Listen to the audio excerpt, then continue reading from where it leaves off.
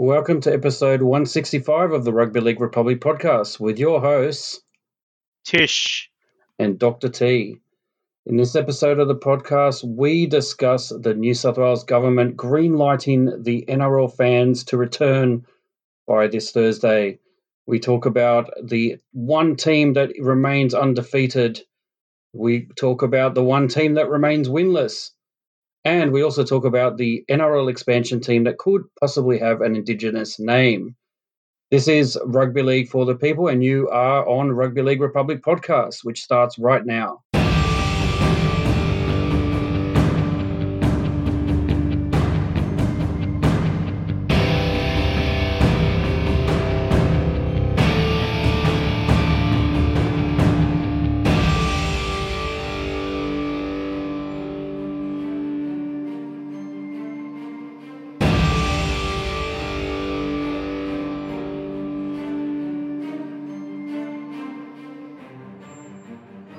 All right, welcome to episode 165 of the Rugby League Republic podcast. We aim to bring you the everyday fan's perspective on the greatest game of all, rugby league.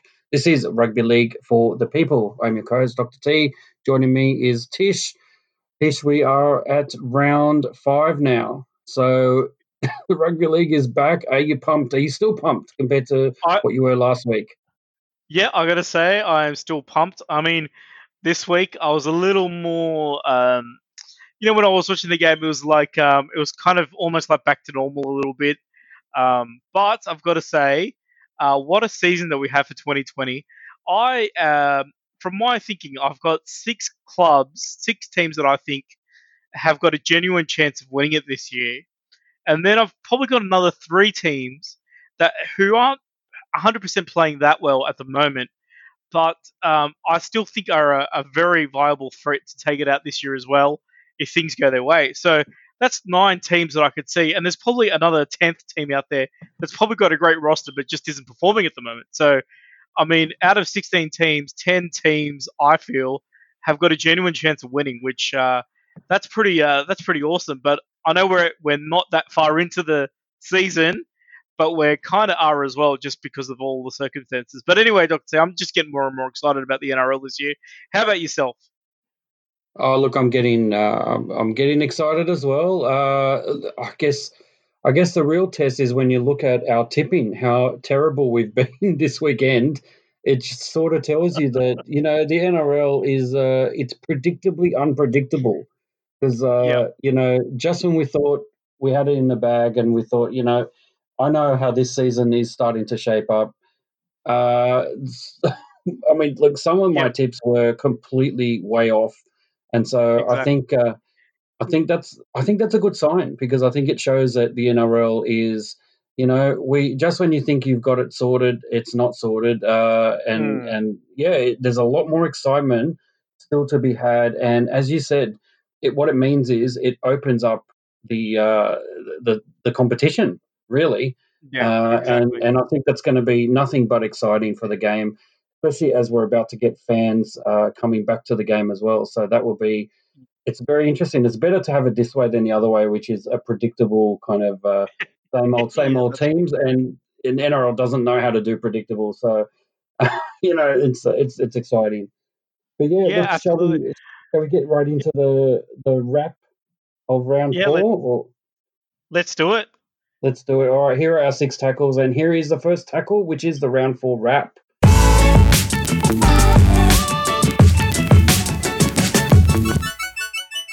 All right, so first game in round 4 was, well, close your ears if you're a Broncos fan because the Roosters 59, Broncos 0 at Suncorp Stadium.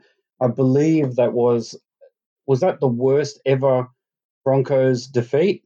Yeah, yes, it If was. not, it would have been close to it because just unbelievably terrible Yeah, game from the Broncos.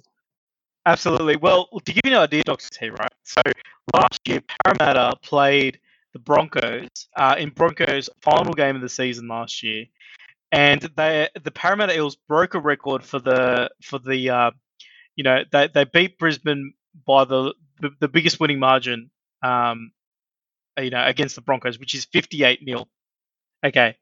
5 games later, right? So round 4, right, in 2020, the Broncos lose 59-0. So that record for Parramatta, which I thought a lot of people thought, oh, well, that was just like a bit of a one-off.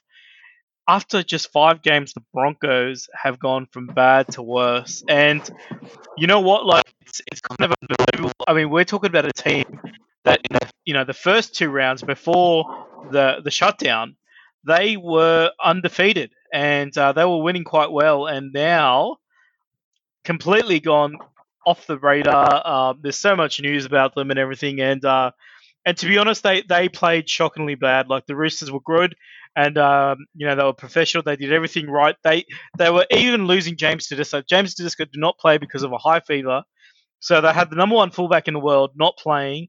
Yet they were they were completely dominant against the Broncos, which is kind of scary. There was one stage I saw the Brisbane players actually um, carry a Roosters forward closer to the try line than pulling it back, and I'm thinking, what is wrong with Brisbane? They were shocking. Some of the decisions they were making in the field it was like, I can't believe it. Like, like they had like 4 or 5 sets go against them, and then as soon as they get the ball, they run it on the last, and you're like, wow, like, is this like a? It was like an underage team playing. It was it was really bizarre. But anyway, yeah. Look, sorry for Brisbane supporters out there, but they got smashed. Yeah, look, and someone should tell the Broncos that you don't get first round pick next season by draft pick by coming last. So I don't know what they're doing. It looks like, look, and I'm not sort of going to be a conspiracy theorist here, but 58 nil, 5 games later, 59 nil. It's very coincidental. Are we looking at 60 nil in 5 games from now? I'm not sure. Mm, It's very coincidental that it's not just a flogging, but like literally almost the same score. I don't know what to say. I mean, if you're not looking at the Broncos coach in there and asking some questions, then I guess you should be, because this isn't just defeat. This is a flogging, and so mm, it's just unbelievable. On the back of what happened last week as well, it's just unbelievable. So, yeah, look, that's not good signs for the Broncos, but obviously the Roosters, as polished as always, they're going to stamp their authority as one of the favourites this season, and they've sort of started to do that already. But again, it's hard to tell. You're not being really tested at the moment when you're beating the Broncos 59 nil. mm. Especially when they're not putting in very good performances. So, yeah, so look, that was that game. The Panthers 26 nil over the Warriors at Campbelltown Stadium. Yep. Look, totally against what I thought would happen, which was the Warriors having actually had some time to sort of concentrate and bond as a team, etc., etc. That didn't seem to work at all, because here I am thinking that the Panthers would be distracted by the Nathan Cleary situation, but obviously it hasn't, because they easily accounted for the Warriors 26 nil. Not 1 point, the Warriors, after what they did last week. Again, I don't know what's going on. I can't fathom Yeah. it. What was your take on this game?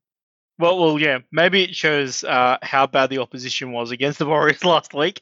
But yeah, but look, complete reversal form. And look, Panthers 26-0. They are one of my teams that I believe they have a genuine chance of winning it this year.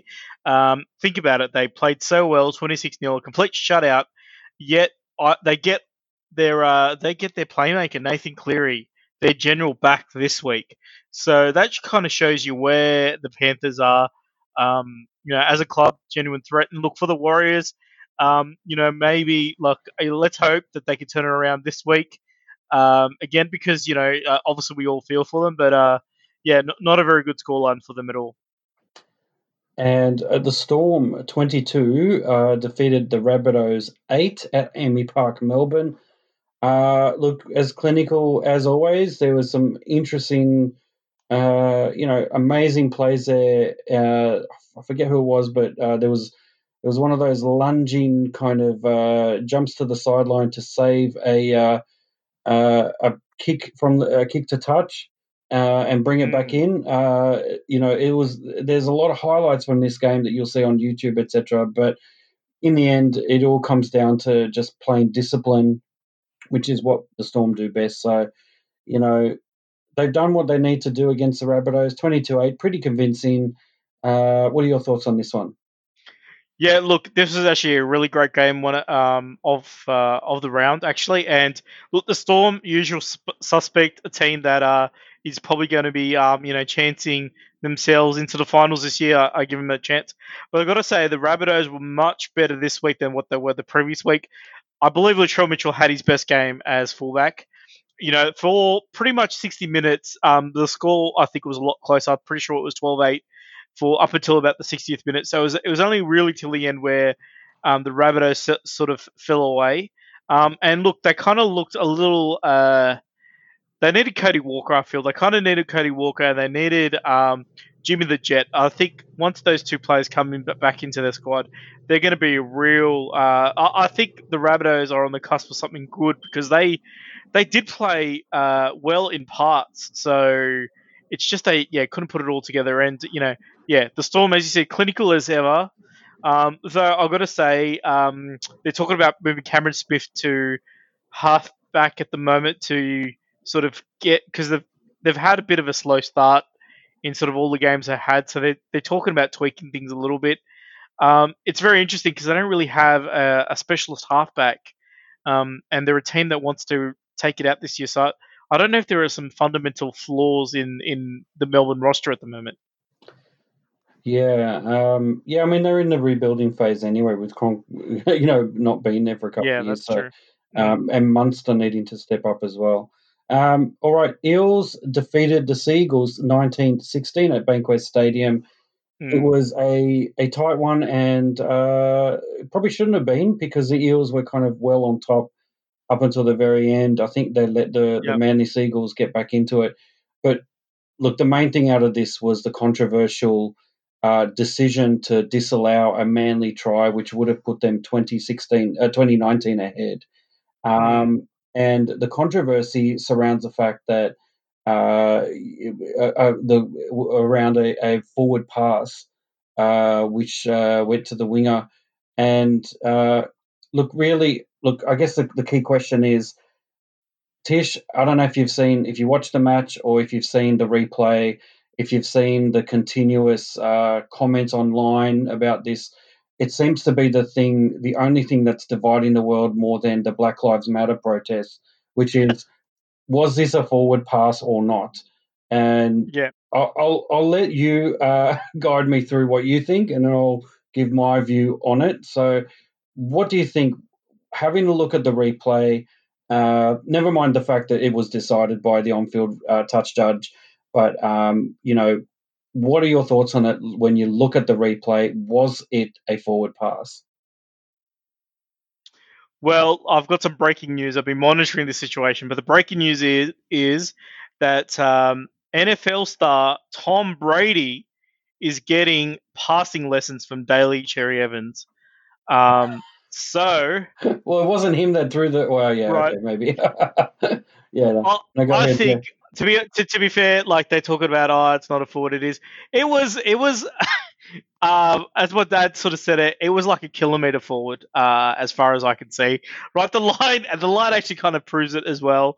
Never mind momentum, never mind all that sort of stuff. Pretty much the fingers were pointing towards the thing. So I don't know if Manly can be as that. Look, Manly, they had some decisions last year that I thought that they kind of got robbed in one of the finals, but this was not that situation. They weren't. Parramatta were on top, as you said, and they deserve that win. And I think this controversial forward pass. I mean, there's a reason why we don't rule on it from a video point of view because, to be fair, like just about every pass is going to look forward, but this was definitely forward. I mean, I think there was it. I felt like it was borderline deliberate, to be completely honest with you. And look, the Sea Eagles, I mean, look, the Eels, as I said, another genuine threat to the premiership. But I think Sea Eagles also kind of showed enough in this game to suggest that they also, if they could get things right, can also, sort of outside that sort of, main teams trying to take it out, I think they've got a good chance this year as well. Yeah, look, no, look, I have to agree. I actually believe it was Tommy T that threw that pass rather than Daly Oh, Cherry okay. Evans. Yeah, I believe it was.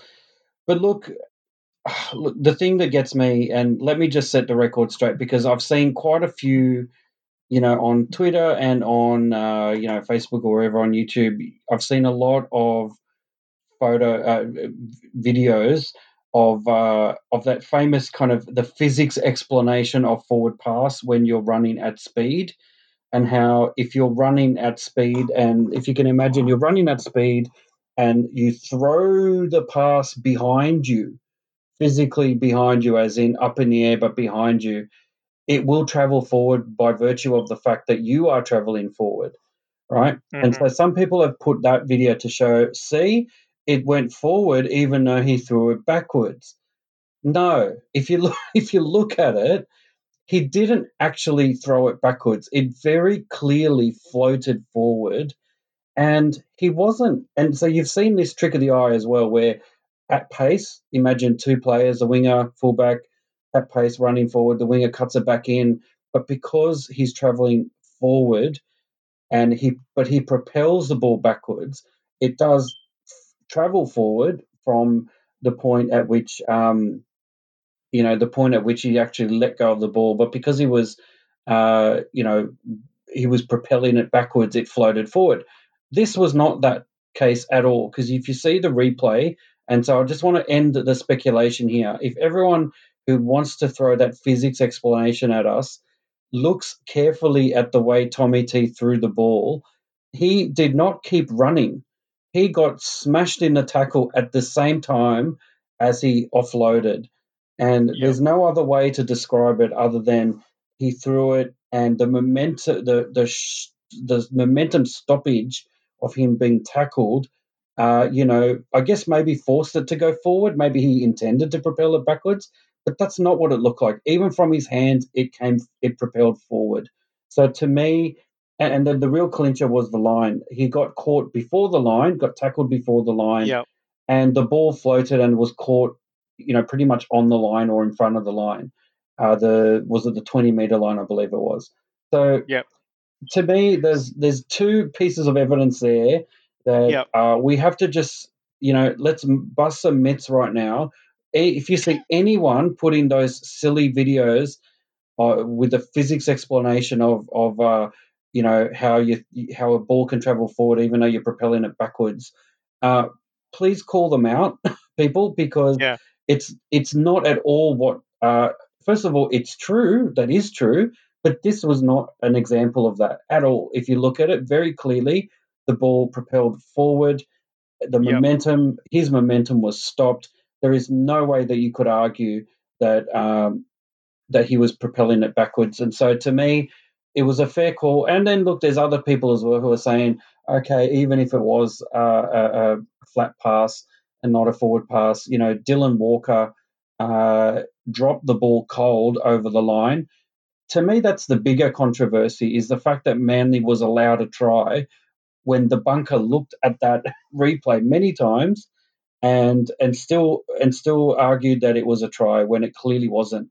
I think more than the alleged forward pass, there needs to be some accountability. And as my friend Jeff Tuvey would say, there needs to be an investigation into that Dylan Walker try call as opposed to the no try forward pass call. So, Tish, I don't know if you saw that no try, the Dylan Walker drop ball, but I think that was more controversial in my eyes. But as you said, look, my final word is I think Para deserved to win anyway. They probably let them get too close, which is a lesson to be learnt there, I think, for Brad Arthur's team, that you can't.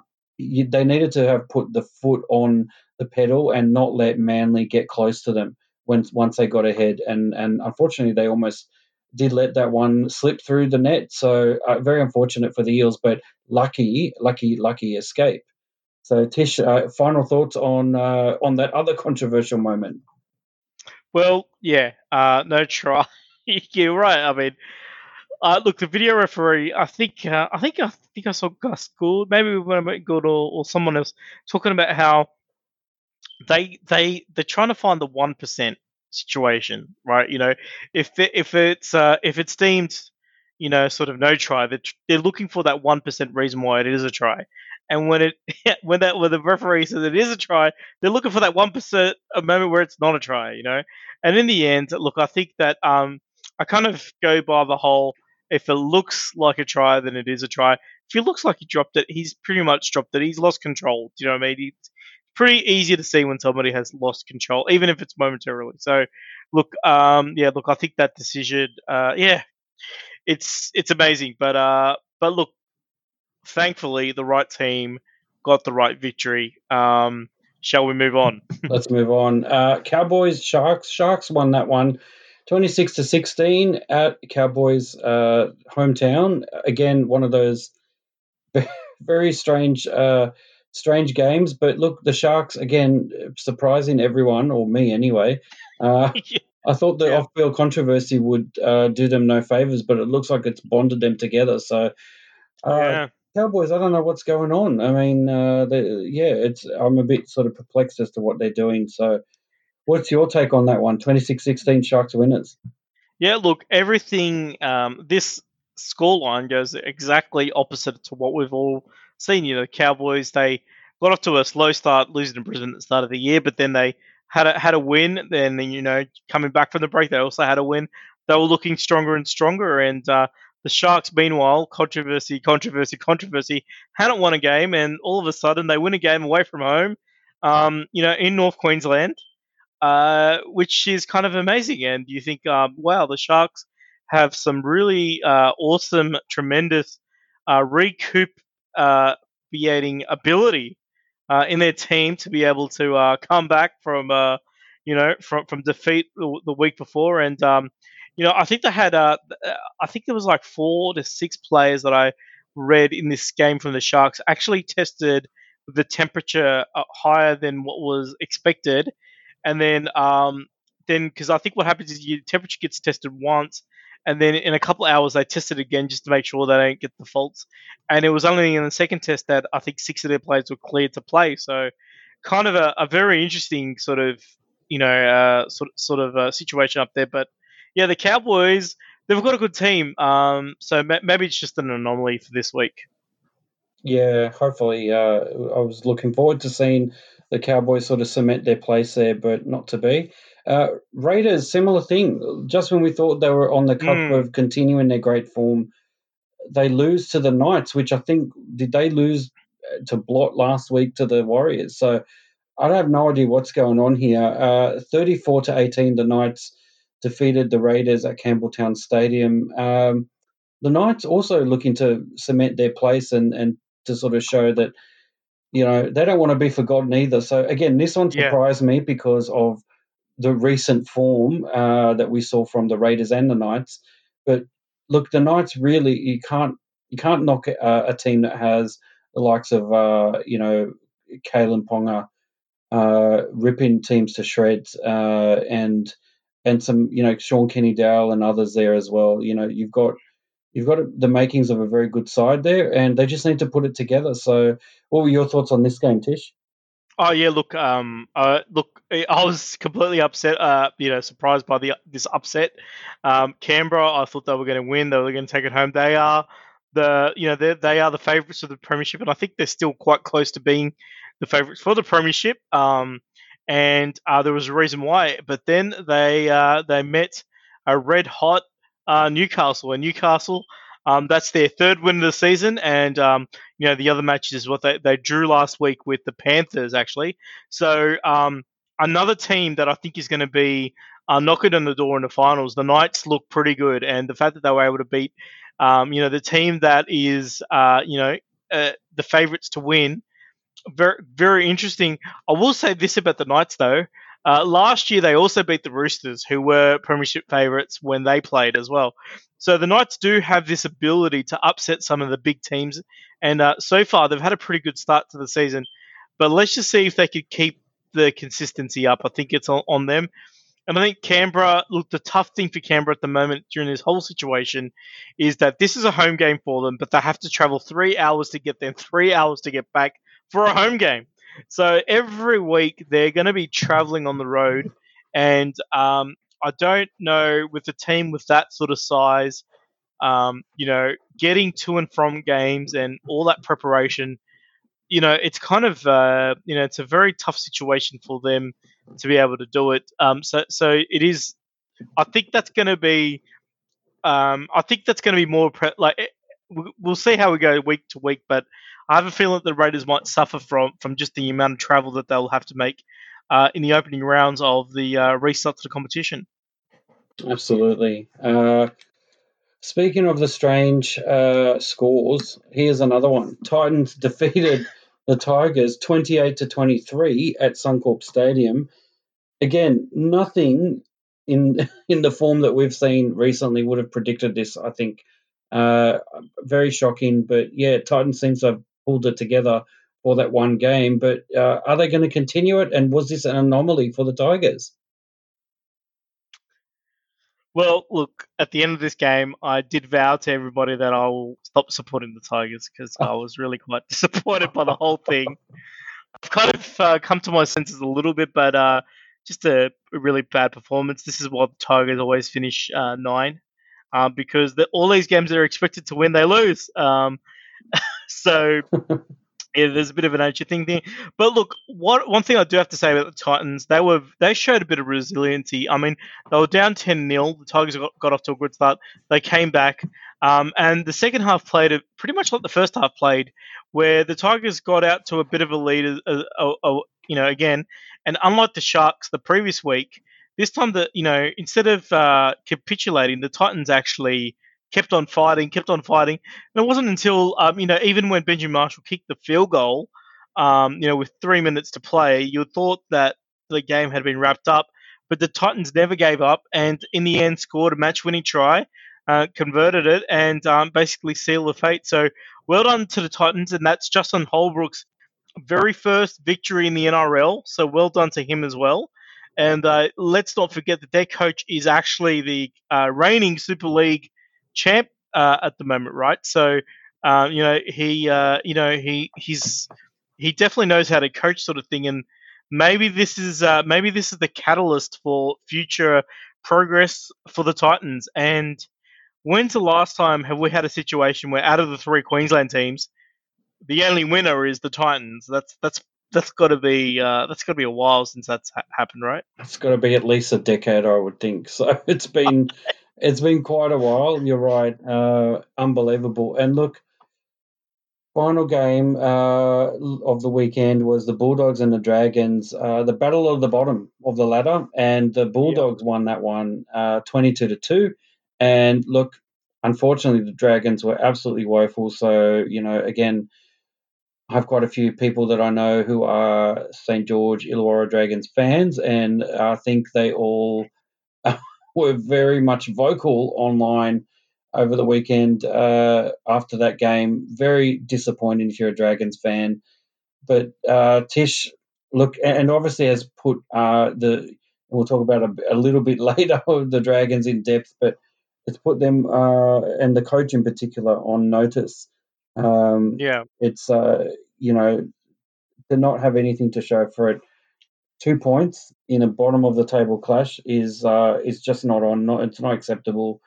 So, but the Bulldogs seem to have put it together. They showed a bit more toughness and Yeah. a bit more flair. And really, what Dean Pay can take away from that is that there are the elements there of a potentially a good way to rescue the season for the Bulldogs, but they've still got a lot of work to do. Tish, what are your thoughts on that bottom of the table clash? Well, the Bulldogs found something and the Dragons found nothing. That's pretty much how I'd like to say it. And look, I think we'll be talking more about the Dragons a little bit later on. But look, well done to the Bulldogs' first victory for 2020. And look, they had some really good form towards the end of the last season.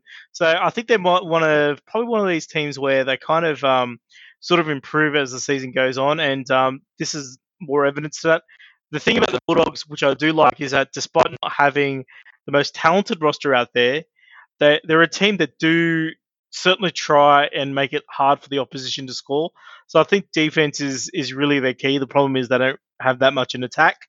So the fact that they scored 22 points is kind of an amazing achievement, and also showing a little bit about the Dragons' defense and how bad it is at the moment. So shall we move on? That was the wrap. It was what a round of rugby league. I've got to say, this is true to form to a normal round two of any competition. Usually round one, we kind of get close to 8 out of 8. Round two, it's always dreadful tipping because all the teams that didn't do well in the first round seem to be able to pull it off in the second round. Yeah, and this is round two, remember, after a COVID break. So technically round four, but it just feels like it's a new season. So it's look, at this point, it feels like every week is a new season because I can't predict necessarily how the teams are going to behave and perform. So yeah, let's move on to tackle number 2. All right, so the New South Wales government is set to greenlight a return for NRL fans by this Thursday. The government granted permission for stadiums to cater in the same way as pubs and clubs do across New South Wales. The reintroduction of crowds will initially be in a limited capacity. Currently, up to 50 customers abiding by one person per 4 square metres with strict social distancing measures are allowed to visit pubs and bars. It's those same set of health laws that will be applied to designated areas of stadiums during live matches. This doesn't mean 50 people max in the stadium. What it means is that they'll have to really think carefully about how they spread people around and how many can fit within certain boundaries. So, what are your thoughts on this in general? Is it a good idea to start bringing fans back, but in a limited way, or should we just wait until the restrictions are completely lifted and then go hell for leather? What do you reckon? Well, look, I think this is kind of a very interesting development because July 1st is when, Mr. Volandis, that name again, PVL, had announced that, this is our goal to get fans back into the ground with, limited capacity. But again, not much detail as to where they wanted to be. The fact that this week they were allowed to bring at least groups of 50 within a bar. So I think the way it's going to work is that if there's like a bar or cafe area in a ground, then they could have 50 people sort of near that area. So if Campbelltown Stadium has 6 or 7 of them, then 7 times 50, they could get 300 people in. Something like that is how it's going to work. I like the fact that it is actually limited for the first round or first few rounds, hopefully. Just so that we could get our protocols in place to temperature testing and how people get in and out of the ground, who should be allowed to come play and who shouldn't. Also, like if you're a patron and you pay for a ticket, but as it turns out you don't have all the security measures in place, your temperature's too high and whatever, and you're not fit to watch the game. What happens in those situations. So I think it's actually kind of a good thing that we've got a limited amount of people so that we could sort of nut out maybe some of the issues because, obviously they didn't really think about that with the crowd noise and the cutouts. But maybe they might be able to sort of experiment a little bit before we start getting to, and I think eventually, I don't think that by the end of the year we'll have grounds completely full.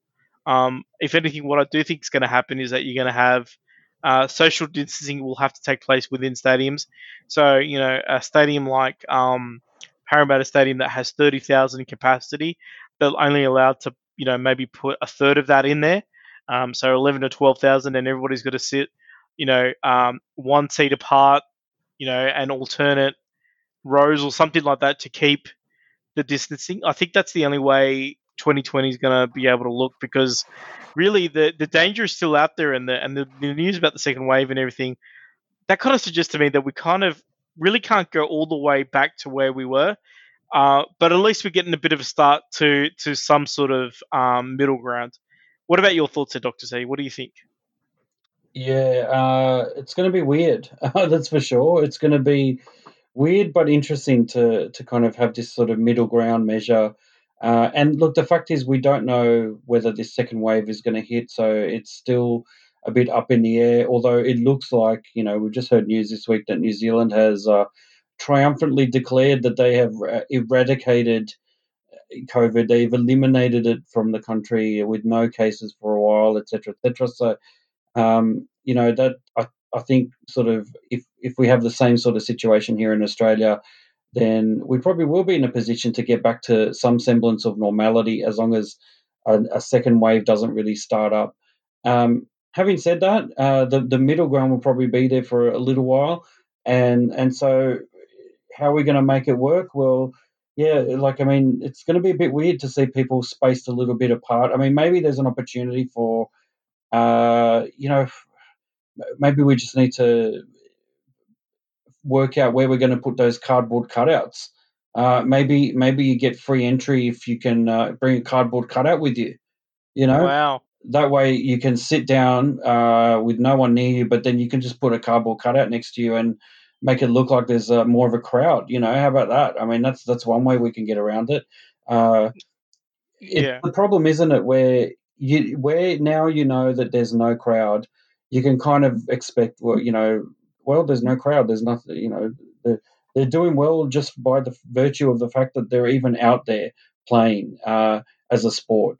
But once you go to that middle ground, then it'll kind of look like it'll be a bit weird. It'll be like, well, yeah, crowds are back, but it's kind of it's just not the same. It's like it won't feel the same, and you don't have an excuse mentally to go, oh wow, the crowd is pretty small. It'll draw your attention to the fact that there are people in the crowd, but it's not crowded, and so Mm, it may actually distract us more as viewers to see a smattering of people in the crowd as opposed to the way they've been doing it now, which is they're not showing the crowd at all because there's no one there. And so I kind yeah. of think this may backfire on us because yes, it's good to have some fans out there, but it will be distracting to watch. But the other thing is, how do we decide which fans are going to these games? What kind of a system are we setting up for first come, first served? Or, how are we doing this? It's got to be a bit fair because you've got people who have stuck through the COVID crisis with clubs in terms of, say, membership. A lot of the memberships haven't been refunded. So, are we to let members first pick of and how would you feel if you're a member and you're not given the seat that you paid for, but you're told to go in the cheap seats down, up the top because they want to spread everyone around? Like, how do they then decide which of the members who are there gets to actually sit in the better locations? So again, lots of practical questions I have, very practical about who gets the good seats on the day. This is a real question that I have. I don't know, Tish, am I thinking it too much? Am I overanalyzing it? No, no, it's a very good point. How do we decide? Well, I think there's only one thing to decide, and that is the Footy Show official NRL trivia game. 1,000 questions.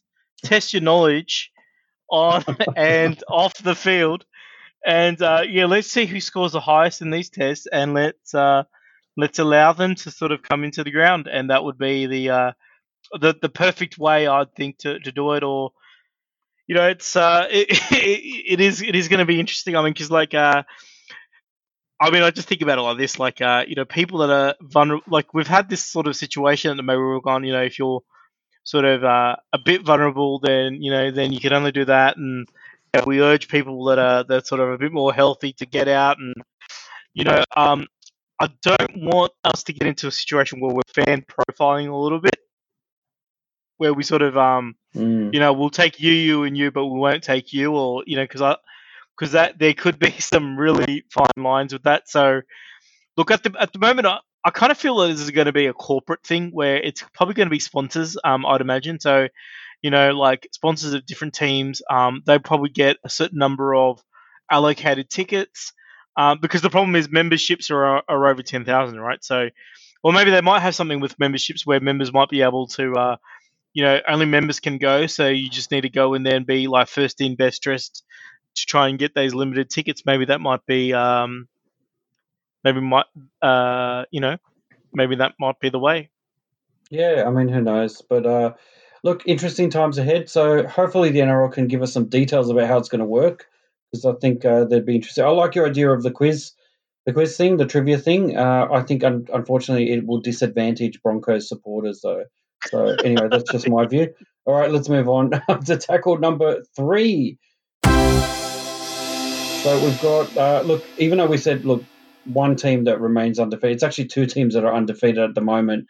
The Penrith Panthers being the other one, but because they haven't won every game, we've got the Eels. Well, actually, they're facing each other in the top of the table clash this Friday night. But really, the Eels have set the competition alight with their perfect start 4-0 to a season. The first time they've done that since, I believe, is it 1989? So first time they've won their opening 4 games straight.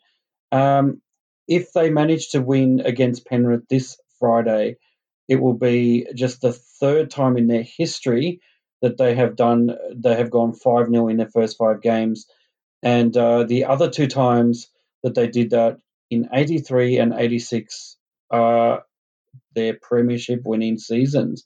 The last 2 times that they won. So, look, if you're into conspiracy theories and things like that, look, not so much a conspiracy, but if you're into those kind of signs, maybe this is a sign that the Eels have started the season very well, and maybe it's all the way to the grand final from here. Who knows? But look, after what happened against Manly, I'm a little bit worried because they tend to kind of do this. They tend to not not know how to capitalize on their success, and so I'm a bit worried about that. But let's see what happens. But he's undefeated so far, and by the end of this round, we will have definitely, clearly one. Well, unless it's a draw, one definitely undefeated team. And look, I'm hoping it's the Eels, of course. But what do you make of the Eels 4-0 start? Can they go 5-0? And does this signify or herald that they are here at a real good shot at the premiership? Well, this is a big game for Parramatta, so I think it's a very interesting match that they're playing because they are playing the Panthers, another team who's only they haven't actually lost the Panthers. They've drawn 1 game, so that's where the Panthers are sitting at the moment. So and whereas Parramatta are the only teams that haven't lost a game, undefeated. So that's where they're sitting at. If they win this game, then they would go 5-0, and obviously the history milestones start to come into play. But it also means that they've beaten a team that is a genuine chance for the premiership, which is obviously a very important step that you need to make. Plus, on the other side of things, they're actually halfway to securing their spot into the finals because you probably only need to win 10 games to be able to make it to the final series. And winning 5, your first 5, I mean, you're halfway there. So, a very interesting sort of point that Parramatta, a unique sort of place that they're sort of positioned to be. Look, I think in terms of what their form has shown, you've got players you've got Gutherson and Moses who are sort of the experienced players of their side, and then you've got two, players in their second season that are sort of carrying the number 9 and the number 6 for them. Smith and I forgot the other guy's name, but anyway, but there you go. And then you've got a team. Then you got a team where you got Michael Jennings out there. Ferguson as well, Blake Ferguson, and then you've got a couple of young guys in the mix as well in the centres, and you've got Sevo, of course, and then you've got a pretty good forward pack. A very fit team as well. Very fit and mobile, and they might not be the biggest pack out there, but they're certainly a pack that has got enough firepower in there to really do some damage. So it's kind of a very interesting team because it's not your Roosters or your Canberras, sort of big forward pack type thing. It's more of a bit more of a creative team and a team that sort of thrives on very fast football. And this year it's with the 6 again rule, it's a lot more faster. So it is really exciting to see this Parramatta team come forward. And and they're sort of changing the way the game is sort of being played a little bit by the way and the brand they play. So I really hope they go really well. But look, with all teams that are sort of got this sort of, electric vibe to them, when things are going well, it goes great. When things don't go too well, that's when the real test comes in, and that's when that inexperience comes in because obviously when there's those tight games, you really need to be able to win those. So, but look, well done on their efforts so far, and I think they will definitely play the finals this year. And I think they can make it to the grand final. And I think this is a game that if they do win this game, this will definitely.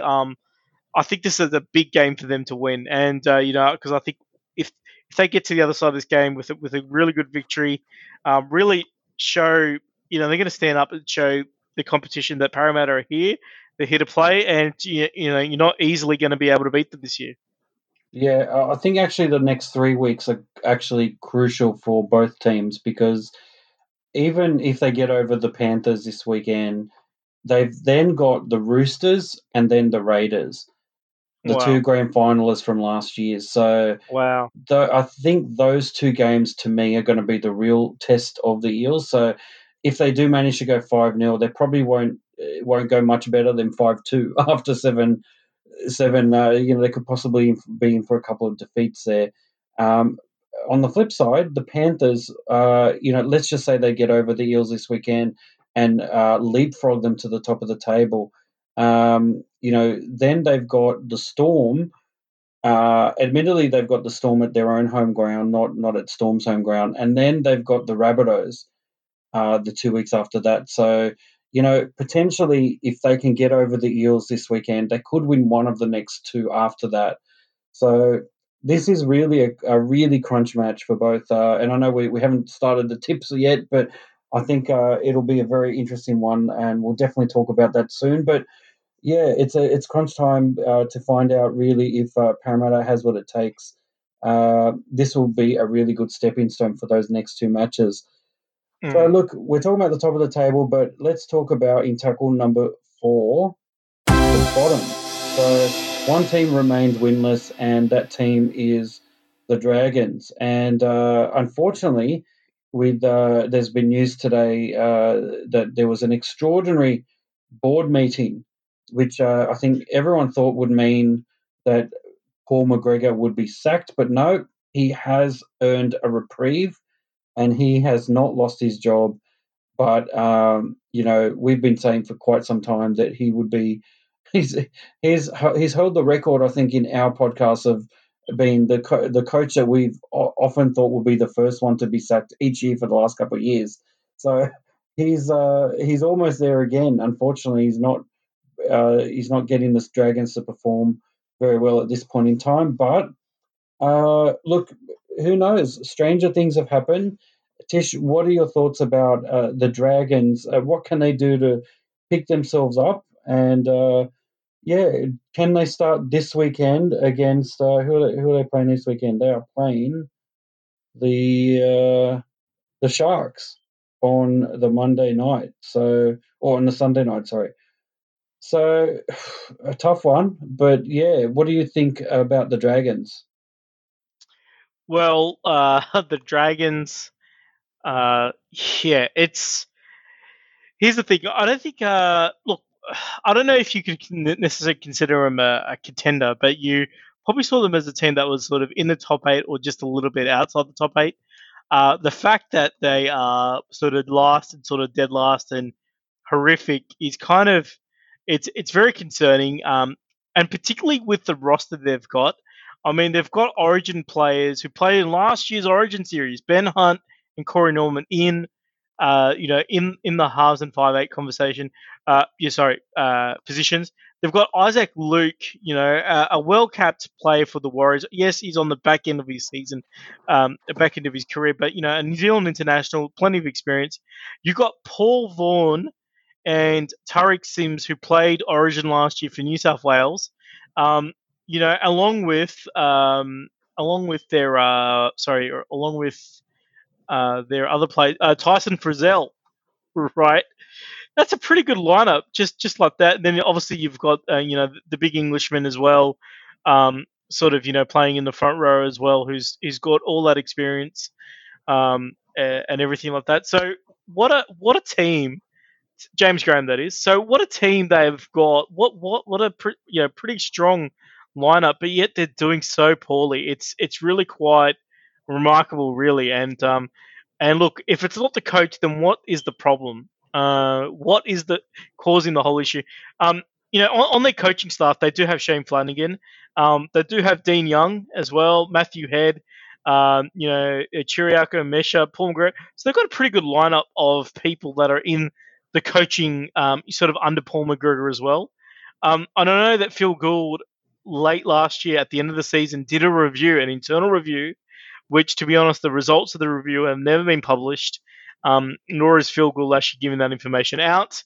And after all that review, are they actually listening to the advice that Phil Gould have put in, or aren't they? Nobody would confirm or deny that. And yet the results are getting worse and worse. So I have no idea how to fix the Dragon situation, is basically what I'm telling you, because it feels like they've tried everything except for the one thing that they probably should have tried probably a while ago. Let's maybe ask, one of the greatest centers of all time, Mary McGregor, to finally move on. I kind of feel like that's kind of inevitable now. They're not really going to be able to get anywhere if they don't get rid of the coach, because what else can they change which they haven't already changed to try and fix the situation? That's what it feels like. I don't know what it is about Paul McGregor that has caused this situation, and I don't know if it's him or if it's the players, but there's just, it's a problem. It's one of these things. Like, I know that a man has landed on the moon, and you have to do all these calculations to figure out how to get there. But it feels like Dragons winning a game. It's actually harder to figure out than actually how we got to the moon. Like, it seems so complicated. Right? And I'm like, what is it? What is it? I've for this. You really can't put a figure on it, like about why are they going wrong, and how can they fix it? I mean, they could spend the whole week learning how to catch the ball, because that's probably an important aspect. Yeah, I'm at a loss, Doctor T. It's really the situation, and because it's a team like Titans and Bulldogs and some of these teams, with all respect to their players, they really don't have the roster at the moment to be doing anything that well, and they're not. But they both won a game this season. So where does it leave the Dragons? I don't know. What about you? That's a What about tough your one. thoughts? Yeah. It is. It's a difficult one to try and explain this because I mean, ultimately, I think one of the things you need to look at is the roster. As you said, they probably don't have the strongest roster in the league, and I think that actually counts against them quite a lot.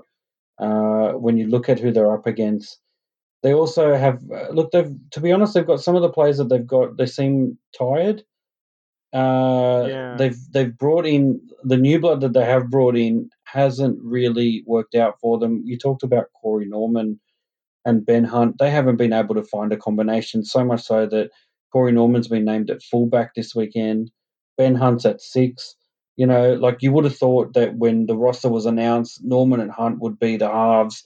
There's something going on there that they don't very much work well together. I guess Corey Norman has had that problem for a while. We've talked about this as well, about the roles that you have in terms of the X factor player versus the organizer type player. And if you've got two players in the halves which either play the same kind of role, or one's not organizing enough, or one's getting in the way of the organizer, this is what happens. And I think Corey Norman has tended to do that. There's no coincidence. I think that from the time that Corey Norman left the Eels, that the Eels started to get their act together, at least in the halves, and I think that's got to do with, it's not necessarily a slight on him. It's just more to do with, it's about the combinations and the style of player you want as a playmaker. And if you have a style of player like Corey Norman, you need to kind of complement his skills and fill in the gaps where he cannot provide that particular skill set to your game, rather than just throwing a bunch of names together and saying, see, these are well-known Origin players, they should work well together. Well, that's not really how the teams work. and that's not how only the really best coaches are able to sort of bring together with a lot of experienced players and mold them into a particular unit. Not Yeah, every coach can do that, and I even argue that very very few at the moment that are in the NRL are able to do that. So you've got players or coaches and teams like Bellamy's teams who are shaped to fit Bellamy's vision of how to play the game rather than vice versa. He doesn't necessarily, but then you've got the Wayne Bennett sort of approach, which is he actually is one of the best coaches of all time and actually getting the best out of his players, regardless of their skill set. He manages to find a way to blend them together in such a way that it operates a team as a unit. So, and he's been yeah, doing that pretty successfully across different teams. So it remains to be seen what the Dragons can do to turn this around. But I think one of the yeah, things that they do need is change. So whether that's yeah. in new players or a new coach, something needs to give. And at the moment, it's they're not going to be budging much from the bottom of the table if they keep doing the same old, same old. So Yeah. Well, Dr. T, I just kind of felt bad. I feel bad for the fans, and I actually feel bad for St. George. And I kind of felt, you know what? Maybe I'm banging them out too much. Maybe I should go back and have a look at who they've played this year. Because what if they played the top four teams of last year in their first four rounds? And maybe that's the reason why they're 0-4. So who have they actually lost to this year so far? The West Tigers, who finished ninth last year and just lost to the Titans. The Panthers, who are in form but came 10th last year, and the Warriors, who finished 12th last year and are in quarantine away from away from everybody, and the Bulldogs, who who where were they at? They were like 15th or no, sorry, Dragons were 15th. They were 13th. So they haven't really played high caliber teams so far. Maybe apart from the Panthers, but all the teams that have played so far are not really your Roosters, your Melbournes, your Rabbitohs, your Parramatters, your Knights, your Canberras. They've all got those clubs still yet to play. So just I'm not sure. I'm not sure how. I don't know how they're going to turn it around. That's basically where it comes down to. all right, well let's move on to tackle number 5. And tackle number 5 is about an NRL expansion team that could have an Indigenous name. Tish, do you want to Mm. take it away? Yes, well, Dr. T. So, look, we talked about it last week. The NRL is seriously considering some offers for a 17th team, which will be another team in Queensland, the second Brisbane team. So, one of the bids is actually called is the Western Corridor NRL bid, which will be the first Australian sporting side to have an Indigenous name if admitted as the second Brisbane team. So, look, with the future of of the NRL secured by a long-term broadcast deal, Nine and Fox Sports have both agreed. This has kind of shown renewed interest of the NRL to get a new team up in Brisbane to try and get basically every week a Brisbane game going on. So the Redcliffe Dolphins, the Brisbane Bombers, and the East Tigers, who will now enter in as the Brisbane Firehawks if they go through, are all vying for that license, along with another entity called the Western Corridor, who have been linked to Sydney Rooster star Luke Kerry to actually be their signing.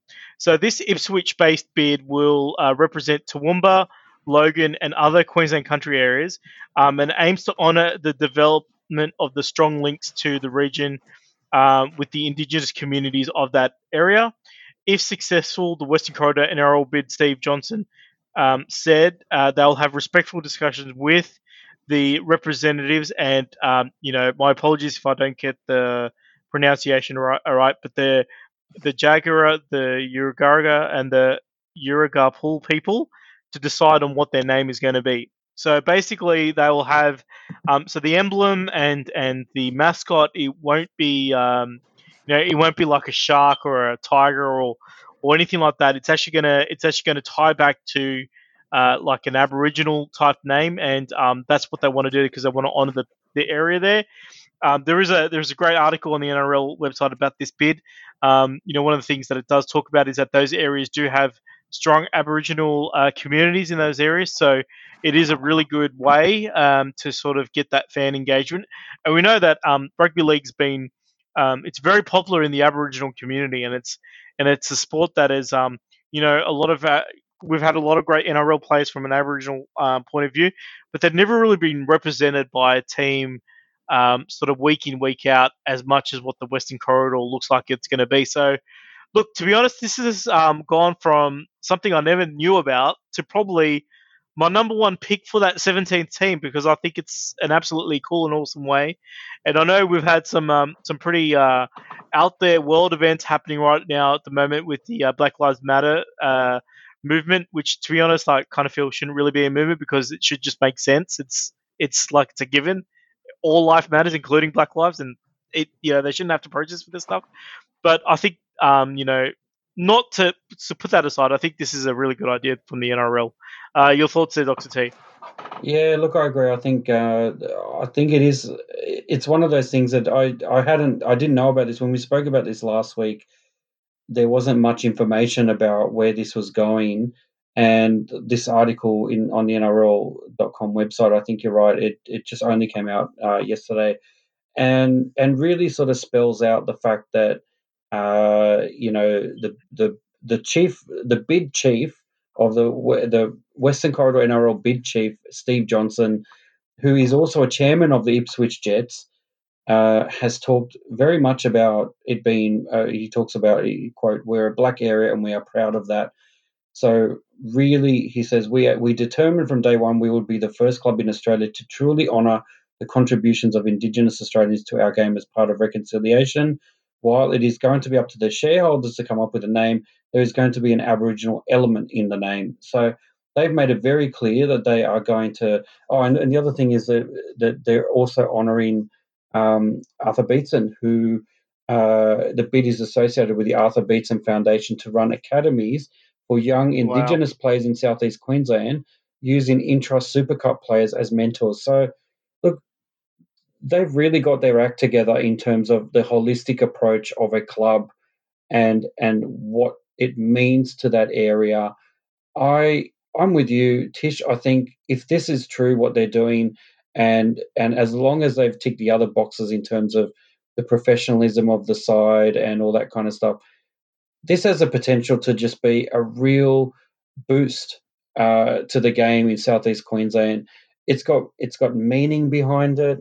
It's not just a geographical connection to that area, but it's got a cultural connection to that area. And if there's anything that we've said about the Titans and some of the other clubs that have been just sort of these cookie cutter kind of clubs with Americanized names. This is the absolute opposite of that.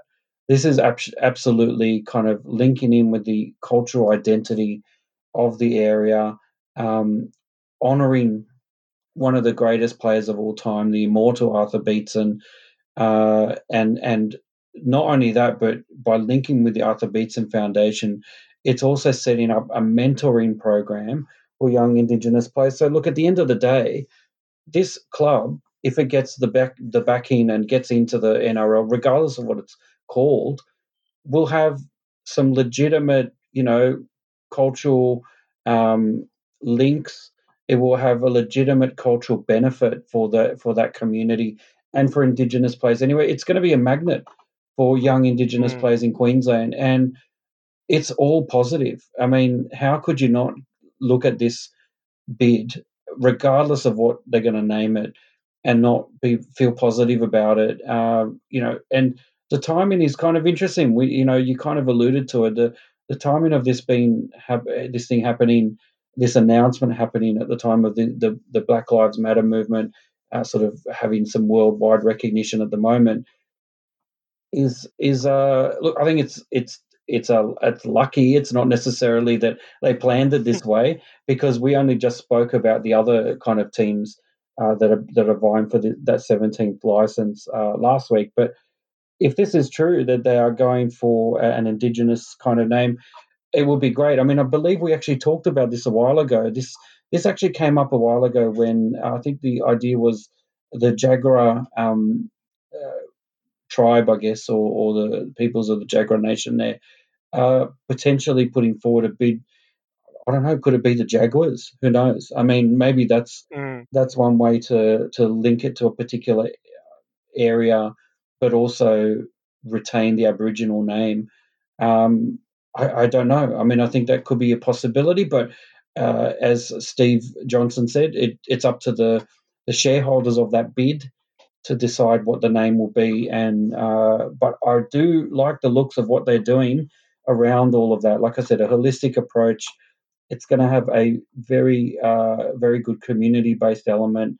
I think that's a really positive thing at this in this day and age to have that sort of connection with the community in a growing area. It's not like as if it's an area that's not going to, once you get a stadium there or once you decide on where the home ground will be, it's going to have a lot of support regardless. So I think to have that Indigenous element is perfect in a way, and I think it catapults this team to the top of the pile.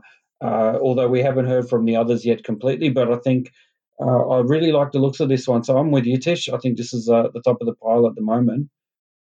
Yeah, absolutely. So, yeah, look, so all the best to the people in the Western Corridor in getting this bid up.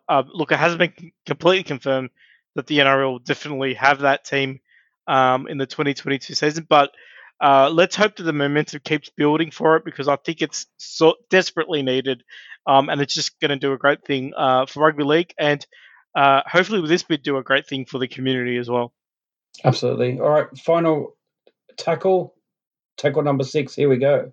All right, so round 5 tips. Now, after round 4, we had a dismal showing. You got 3 out of 8. I got 2 out of 8. So our total out of those 2 rounds since post-COVID rounds is 8.5, which is terrible, but away we go. So let's go through each one. Quick fire. Seagulls versus Broncos. I am tipping the Seagulls to bounce back. Yep, Seagulls for mine. No arguments there. No brainer, really. Warriors and Cowboys. This is an interesting one because it all depends on whether the Warriors are on or not, and I'm thinking that they'll be on, so I'm tipping the Okay. Warriors. I think last week was an anomaly. I'm tipping the Cowboys. All right, Eels and Panthers. Similarly, I'm worried about this game in a way, but the Eels have shown that they're pretty consistent this year, so I'm tipping the Eels. Okay, I'm going to go the Panthers. Remember, Nathan Cleary is back. He wants his origin spot back because everybody's talking about Moses getting it. So I think they're going to be a bit more motivated than the Eagles.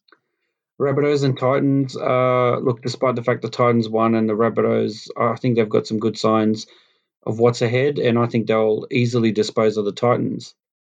Cody Walker is back, which is probably why I'm going for the Rabbitohs. So Rabbitohs for mine. Knights versus Storm. Now, traditionally, the Knights have been the bane of the Storm in the last few years, especially closer to the finals time. And I'm tipping that the Knights will actually defeat the Storm. Maybe a bit of an upset, but I think they'll do it. They can do it. Yeah, I'm going to tip the Storm, but I think this is going to be probably the match at a round. It's going to be a real close one. Tigers and Raiders. Now, Tigers sensationally have dropped Benji Marshall. Is that going to be enough to boost the rest of the team? No. I think the Raiders are going to win that one. Bye bye, Benji. Hello, victory. Tigers for me. Oh, wow. Bulldogs and Roosters. I think the Roosters will win this one quite easily. Yeah, look, Roosters for mine on this one as well. So, yeah. Dragons and Sharks, the last game of the round. I'm tipping an upset. I'm tipping the Dragons. Look, I'm gonna tip the Sharks. Yeah. Look, the only way the Sharks are going to lose, I feel, is that they won't kick any goals, and then you know what, the Dragons can't score. So yeah, Sharks for mine. Okay, nice and easy. All right, well, Yeah. those are our tips for but don't listen to us because we're not doing so well this year. But Yep. let's see how we go with the third post-COVID round 5. And look, that's it. That wraps up our podcast. Thank you very much for listening, everyone. Don't forget you can contact us via email at rlrepublic@gmail.com if you want to give us any feedback at all. Check out our website, rlrepublic.com, if you want to look at our podcast episodes and subscribe to the episodes. And also check us out on our Facebook group. Check us out on Twitter and also on iTunes. Don't forget to subscribe to the podcast and please leave a review and post comments, hopefully positive. And Tish, over to you to wrap this one up. All right. Well, thank you, Dr. T. I'd like to thank everybody out there for listening. And look, watch your rugby league this weekend. But look, that's all the time that we have for this episode of the Rugby League Republic. We are your hosts, Tish and Dr. T. Join us next time on the Rugby League Republic. Bye for now.